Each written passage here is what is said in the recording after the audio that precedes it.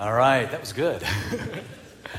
It's nice to see the multi-generational band, too. Huh? Let's give it up for the band. That was cool.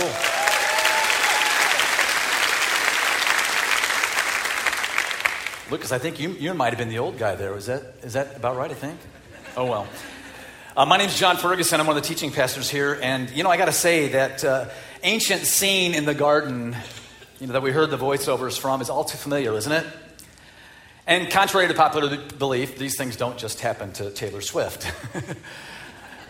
So many of our relationships, don't they? They begin in paradise, but they end up with bad blood. Speaking of bad blood, I can't help myself. I know there are a lot of Sox fans in the room. But can we just celebrate the fact the Cubs are in the playoffs?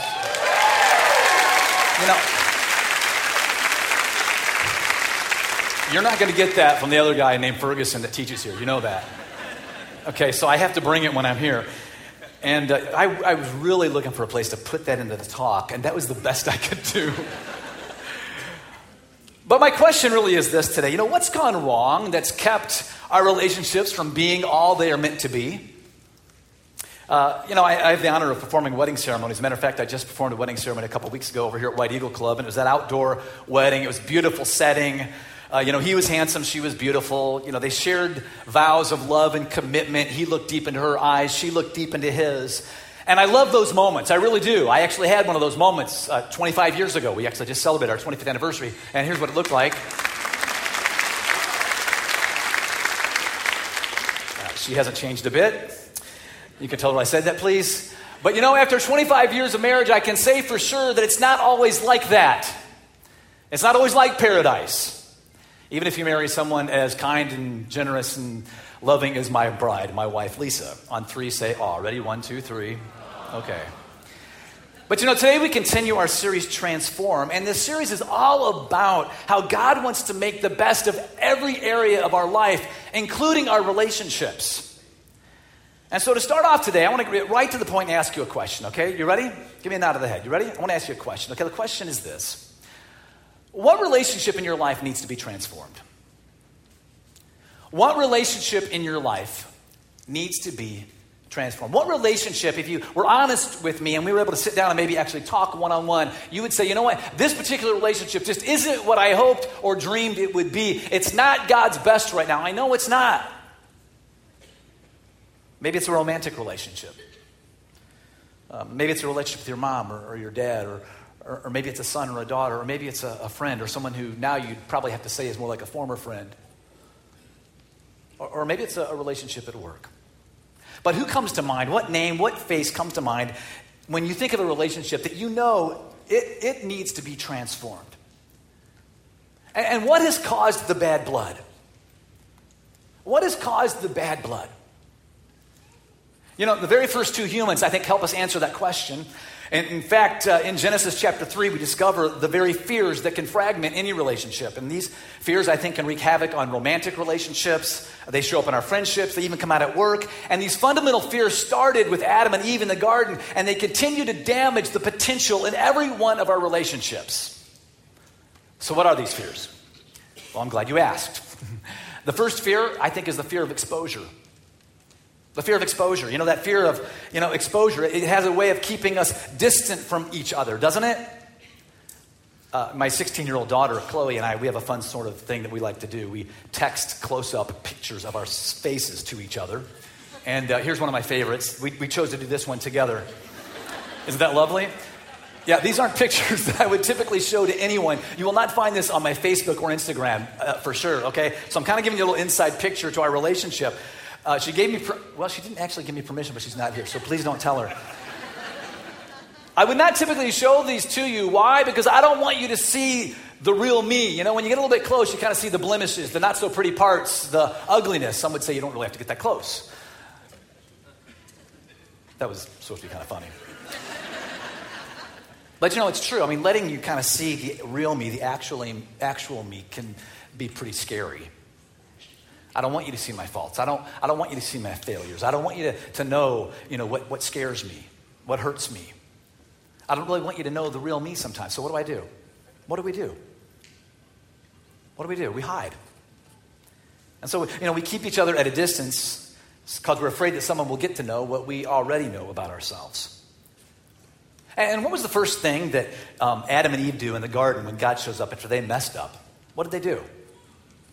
You can answer. What did they do? They hid, yeah.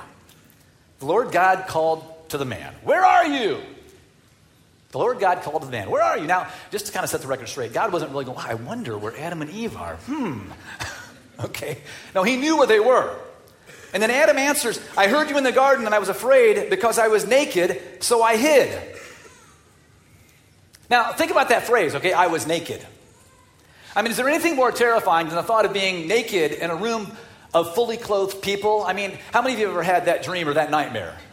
Okay, I think all of us have at one time or another, right? I might have had it before, and usually in that dream, I'm in the worst place possible, like standing on this stage in front of all of you. And now that I've brought up this dream that all of us have from time to time, you're going, "Please don't talk about it anymore. I'm going to have that dream tonight." I apologize in advance. But this is a lot more than about physical nakedness, isn't it? I mean, there's also emotional nakedness. And to be naked means to be exposed. It means to be vulnerable. It means to be defenseless. And the truth is, you are never more vulnerable than when you're naked because there's nothing to hide.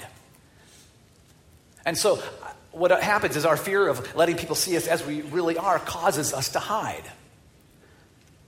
Now, in the story of the Garden of Eden, Adam and Eve, they hid in the trees, but how do we hide? Well, sometimes we hide behind humor, don't we? Ever hide behind humor? You know, be the funny guy, be the funny girl. You know, keep things kind of light and funny. Nobody will have to really know how you feel, right? Some of us hide behind an image. You know, wear the right clothes, have the right hair, drive the right car, live in the right neighborhood, right? We prop up all these things around us. We think all that right stuff will cover up our insecurities, or at least we hope it does. I think others of us, we hide behind manufactured confidence. You know, be the tough guy, be the tough girl. Don't let them see you sweat. Don't let them see you cry. Whatever you do, keep up that image, right? I think some of us hide behind social media. I mean, does anybody really think that what you see on Facebook or Instagram or Snapchat or whatever else is really how people actually live and what their life is really like? Of course not. You know, and some of us hide behind denial or addictions. And we keep telling ourselves, "Hey, everything's fine. I'm good. It's good. I'm fine. My family, we're good. The kids are fine. Yeah. My marriage, it's all good." And the truth is, as long as we continue to hide, there won't be any transformation in our relationships, and they will never be all they were meant to be. Yeah, fear causes us to hide. So let me ask you, what does fear have you hiding from today? What does fear have you hiding from today? What are you pretending not to know? What are you acting like isn't a problem when deep down you know it really is? Or what are you in denial about that you know is standing between you and someone you love? You see, our fear of exposure, it keeps us at a distance, and it stands in the way of transformation. Well, there's a second fear that destroys the potential in our relationships, and it's the fear of disapproval. Yeah, the fear of disapproval. When I was 16, I had just received my driver's license, and I was working the late shift at Burger King. Exciting job. I would drive my mom and dad's 1.8-liter Toyota Corolla to work every day, 5-speed manual transmission. It was a speed machine, let me tell you. There was a girl that worked the late shift, and she drove a Gran Torino. It was a rocket ship. It was 1 a.m, and we just closed down Burger King, and it was after work, and we were driving down Western Avenue in Chicago Heights when she challenged me to a race. I'm an idiot. I mean, it lasted for like maybe 5 seconds when in my rearview mirror were multiple sets of red flashing lights coming after me. We both got pulled over. And I mean, I could have been taken in. I could have lost my license. Instead, this incredible police officer was gracious to me and only gave me a speeding ticket for going 59 miles per hour in a 35 zone. He said, "You know, you were going 65, but you may never get over that one." It could have been so much worse. Oh, my goodness. But you know what my greatest fear was in that moment? You know what it was. What would my dad think? Oh, boy. So I get home as quick as I can. I walk in the door. My mom's at the bottom of the stairs waiting for me. I had this massively guilty conscience. I immediately tell her what happened. And I say, Mom, but please don't tell Dad. Whatever you do, don't tell Dad. You know what? She didn't. Or at least she let me think she never did. Even to this day, I don't know that my dad really knows that ever happened. So, don't tell him, okay? But we all fear disapproval, don't we? Steve's on his phone right now. Thank you. That's really nice. But when God calls Adam and Eve out of hiding, he asks this, okay? God calls Adam and Eve out of hiding. He asks, who told you that you were naked? Have you eaten from the tree that I commanded you not to eat from? And the man said, well, the woman you put here with me.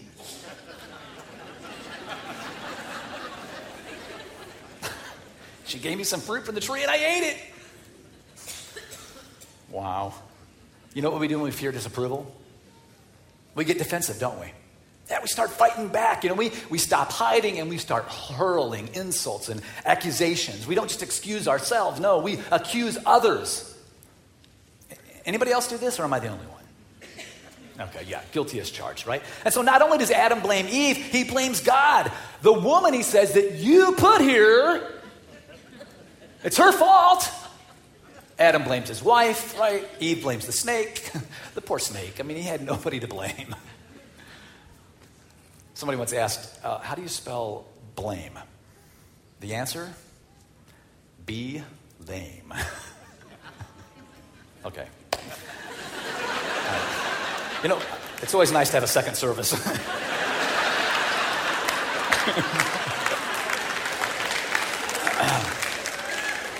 I told Dave that line would not work. But our fear of disapproval, it makes us defensive, doesn't it? And you know what I've noticed? I've noticed the more critical a person is, the more they fear disapproval. The more critical a person is, the more they fear disapproval. And don't just think about that person that you know that's critical. Think about yourself right now. I'll say it again. The more critical a person is, the more they fear disapproval. See, our fear of disapproval keeps us at a distance, and it stands in the way of transformation. Well, there's one more fear that shows up in the garden, and it's the fear of losing control. The fear of losing control. What results from Adam and Eve's sin? What results? They lose control, right? Completely. They lose control of the garden. They lose control of their circumstances. They lose control of their destiny. And that leads to all sorts of conflict. And when that kind of conflict starts to erupt, we know we're in trouble. God's dream for Adam and Eve and for us was this experience this amazingly close and intimate relationship with him and each other. And he gave them the most incredible place to live out this dream, the Garden of Eden. But when Adam and Eve sinned, their relationship with God was broken. Their relationship with each other was shattered. Their relationship with creation was never the same. They had clearly lost control. And we fear losing control, don't we? So what do we do when we fear losing control? I don't know about you, but when I fear losing control, I just get more demanding in an attempt to regain what? Yeah. I have 2 teenagers. Anybody else parent teens or work with teens in some way or another? Niece or nephew, neighbor, parenting teens, I think, is the definition of losing control. The truth is you never really have control in the first place, but you sort of have the illusion of control when they're young because at least they're little and they basically kind of have to do what you tell them to, but then they grow up and they start talking back and have minds of their own, and that leads to all sorts of conflict. And when that conflict starts to erupt in my house and I lose control of the situation, you know what I do? I get really loud and really demanding. Works so well. And you know what I've noticed? I've noticed that the more insecure I am about a situation or a relationship, the more I try to get my own way. The more insecure I am about a situation or relationship, the more I try to get my own way. I try to take control. Anybody else like that? Yeah. 3 fundamental fears that destroy the potential in our relationships. Like the song says, it used to be mad love, but now we got bad blood. We started off in the tunnel of love, but somewhere along the way it turned into something like this.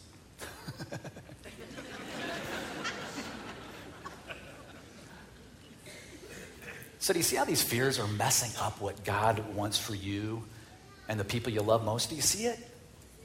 Can you see how these fears can wreak havoc on our relationships and keep us from experiencing the transformation that God wants for all of us? So hear me on this, okay? Hear me on this. There is only one antidote to these fears. There is only one way to transform your relationships. And it's God's love. It's God's love in Jesus. And I know some of you are thinking, okay, that's way too easy. You got to do better than that, John. Let me read you something, okay? This is from John, who was one of Jesus' closest followers. He wrote these words, okay?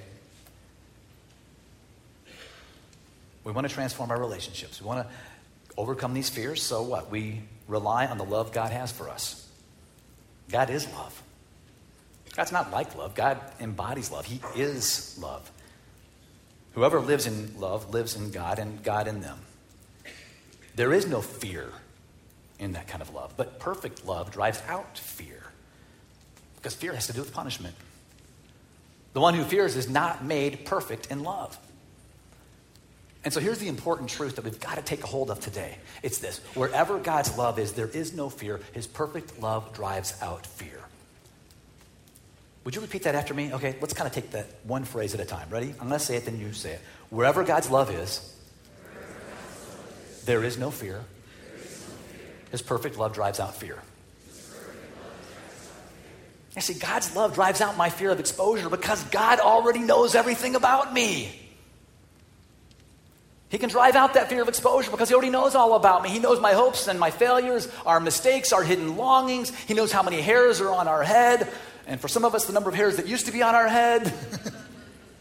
And you know what? Despite knowing every last detail about you, God still loves you. Actually, he's crazy about you deeply, completely, eternally. We've said this before, but it's still true. If God has a wallet, your picture is in it. If he has a refrigerator, your artwork is all over it. God's love drives out my fear of being exposed because God already knows everything about me anyway.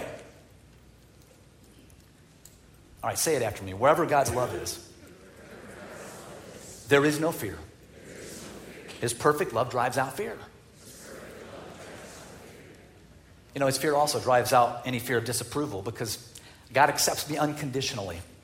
The Apostle Paul, a guy who had every reason to think God would disapprove of him, said this: God demonstrates his own love for us in this: while we were still sinners, Christ died for us.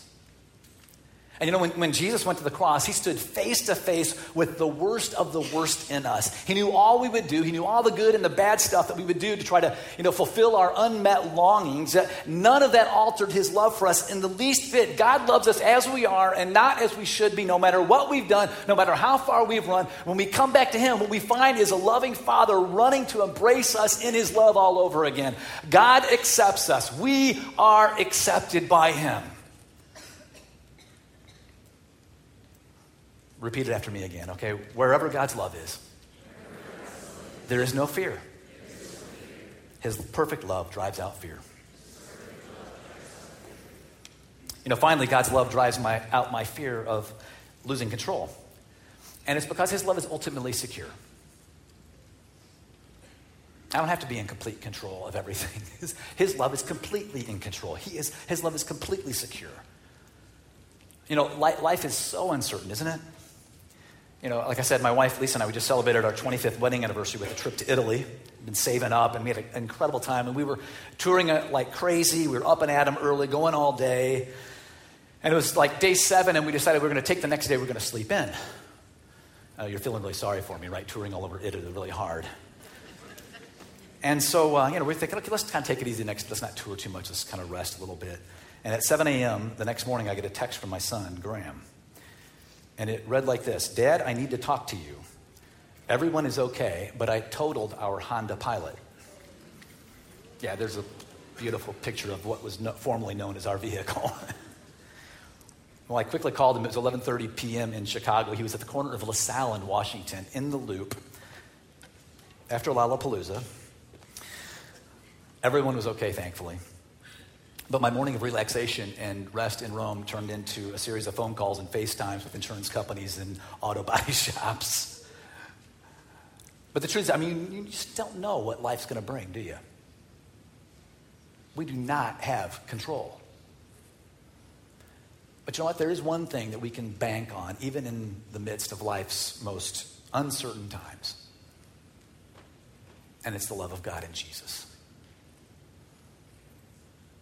And again, the Apostle Paul, who had every reason under the sun to think that he wasn't worthy of God's love. His life before he chose to follow Jesus, he killed Christ's followers. And yet he wrote these words, I am convinced that neither death nor life, neither angels nor demons, neither the present nor the future, nor any powers, neither height nor depth, nor anything else in all creation will be able to separate us from the love of God that is in Christ Jesus our Lord. So, here's a guy whose life before he became a follower of Jesus included, killing the very people that he became a part of. And yet he could say this, nothing could separate me from God's love.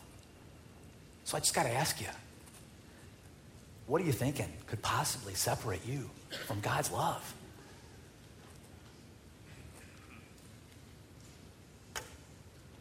See, that kind of love drives out fear. And here's the good news. You're loved like that. You're loved like that. Perfectly loved, deeply loved, eternally loved. Okay, well, let's say it together, okay? Don't wait for me. Let's all say it together. Ready? Wherever God's love is, there is no fear. His perfect love drives out fear. Yeah, see, God's love is the antidote to the fears that damage and destroy our relationships. And so if we want to see our relationships transformed, what do we got to do? Well, first we got to accept God's love. We got to accept God's love. Remember last week we talked about how, the further you get away from God, the more you conform, right? The further you get away from God, the more you conform. But the closer you get to God, the more you what? Right. Folks, the further we get away from God, the more fear is going to fill our hearts. But the closer we get to God, the more his love is going to fill our hearts and give us what we need to extend that to the people we care about most. We got to accept that love. And then once we accept God's love, then we can extend it to others. See, Jesus said, this new command I give to you, love one another as I have loved you, so you must love one another. Doesn't sound like an option. Doesn't sound like a suggestion. We're called, as Christ followers, to love people the way Christ loves. That's how we bring God's love into a relationship. This week, community felt the tragic death of a beautiful young person. And it reminded me of another girl who was a part of our community several years ago. Some of you know Jeff and Janet Gilbert. And it was a number of years ago, their teenage daughter, Lindley, was killed in an auto accident. And as preparations were made for that funeral, I learned something about Jeff and his relationship with his daughter that has just continued to inspire me to this day. Jeff said that about every day he would get up early to be with Lynn before school. And one of the things he would like to do is pack her lunch. And when he packed her lunch every day, he would write a little note, maybe a poem or a verse, or sometimes he said it was just a little smiley face, but nonetheless, he would put something in her lunch, kiss her goodbye, and send her off to school. Well, in preparing for Lynn's memorial service, the family went through some of her belongings in her room, and as they did, you know what they found? And they found all those notes from her dad.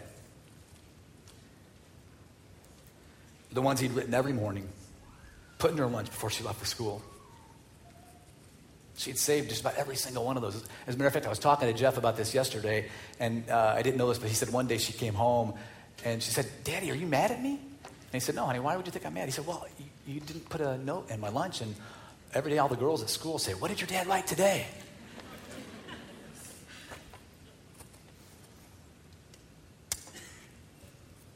Lynn passed away on a Monday evening, and the last time Jeff saw his little girl was Monday morning. He packed her lunch, including a note, gave her a kiss, and said goodbye. And you know, Jeff is an imperfect guy, but well done, Jeff. He's an imperfect guy who's accepted God's love, been transformed, and in his own way was able to extend that love to the people that he cares about most. You know, and I don't know about you, but man, I want to live my life in such a way that my last interaction with my wife or my daughter or my friends is even the simplest, smallest extension of God's love through me to them. How about you? So let me ask you again. I mean, think about that person in your life with whom you know there is a growing distance. Who is it that came to mind when I asked you earlier, what relationship needs to be transformed? Who is that for you? And what might happen if you chose to accept God's unconditional, all-knowing, completely secure and eternal love, and then let him extend that love to that person through you? Would that transform your relationship? I believe it would. Let's pray.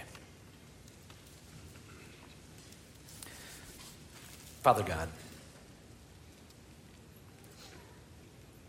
we know that so many relationships, they begin like paradise and they end up with bad blood. And God, we know that we aren't capable on our own to fix it, even though we try and want to. So God, we thank you for your all-knowing love that, man, we don't have to be afraid of being found out because you already know everything about us. God, we're grateful for your unconditional love that, I mean, no matter what we've done, no matter how far we've run, you embrace us as a loving Father. And God, we're just grateful for the security that your love brings, that, you know, when life seems so out of control, that's the one thing we can bank on eternally, forever, consistently, relentlessly. You love us.